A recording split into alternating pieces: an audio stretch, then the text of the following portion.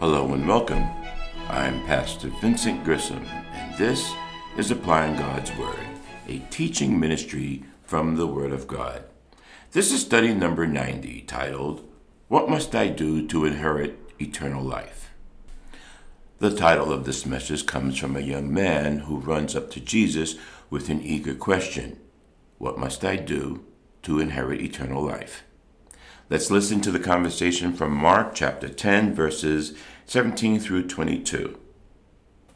As Jesus started on his way, a man ran up to him and fell on his knees before him. Good teacher, he asked, what must I do to inherit eternal life? Why do you call me good? Jesus answered. No one is good except God alone. You know the commandments. You shall not murder. You shall not commit adultery. You shall not steal. You shall not give false testimony. You shall not defraud. Honor your father and mother. Teacher, he declared, all these I have kept since I was a boy. Jesus looked at him and loved him. One thing you lack, he said. Go, sell everything you have and give to the poor, and you will have treasure in heaven. Then come, follow me. At this the man's face fell. He went away sad, because he had great wealth. So we see here that there were admirable things about this man. He was eager. He ran up to Jesus. He was young. He had his whole life ahead of him. He was rich, and he would have many opportunities. He was a religious man, having kept commandments. We would admire this man, and truly Jesus loved him. Jesus called his attention to God. Jesus knew what was between him and God, and he encouraged him to make the change and follow him, just as he does with each one of us. Jesus gave him a rich promise in verse 21, and you will have treasure in heaven. This was a reality check. He had many possessions. I'm going to unpack this passage and let it reveal to us 5 realities of a faith relationship with Jesus. Number 1, Jesus sees and knows us deeply, our thoughts, our hearts, and motives. John chapter 2, verse 25 tells us, he did not need any testimony about mankind, for he knew what was in each person.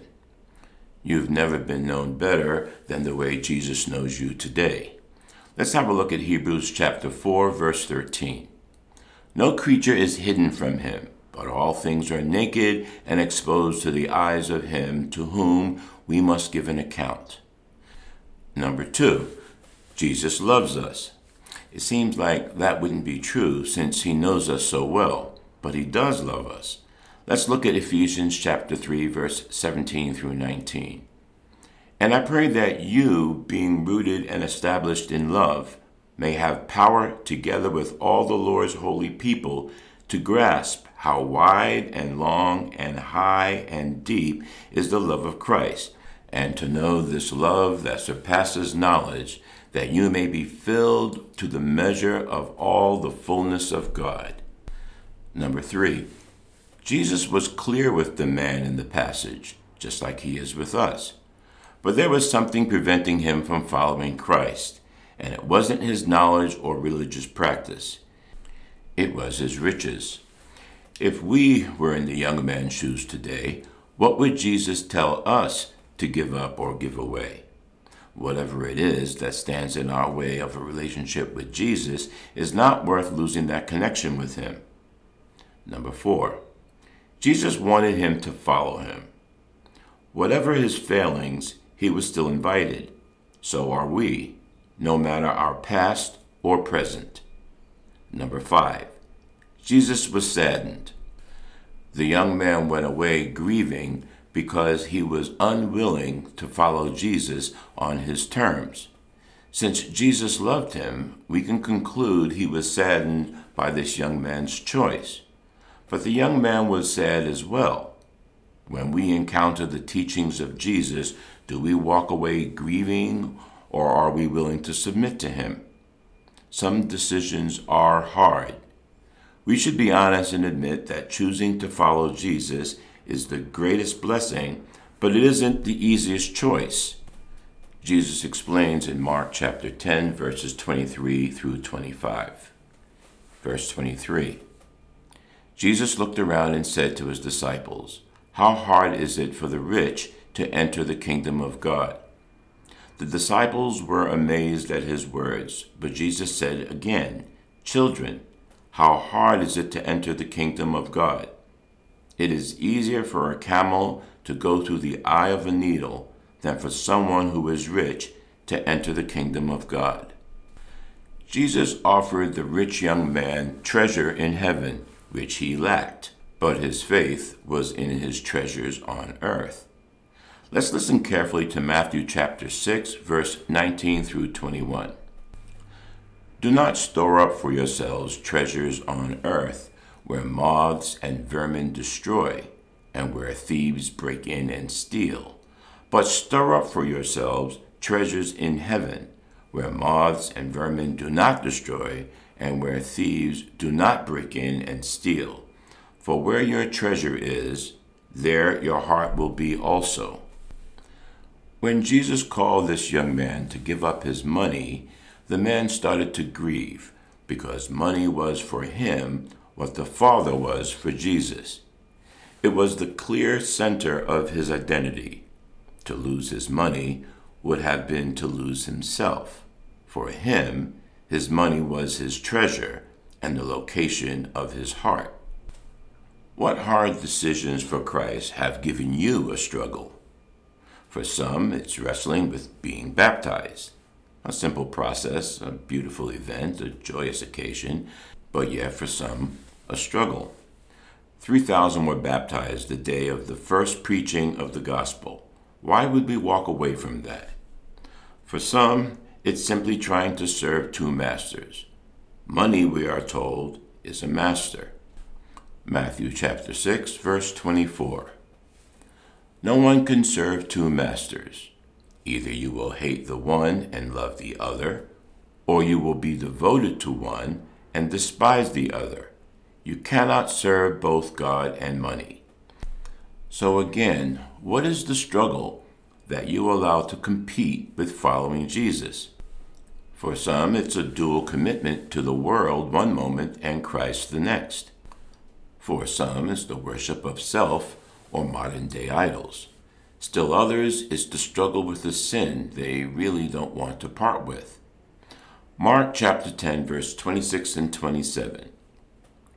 The disciples were even more amazed and said to each other, "Who then can be saved?" Jesus looked at them and said, "With man this is impossible, but not with God. All things are possible with God."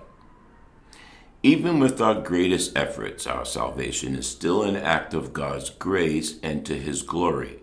One reason why God's grace is so amazing is he keeps wanting us to follow him when we have chosen other things over him over and over.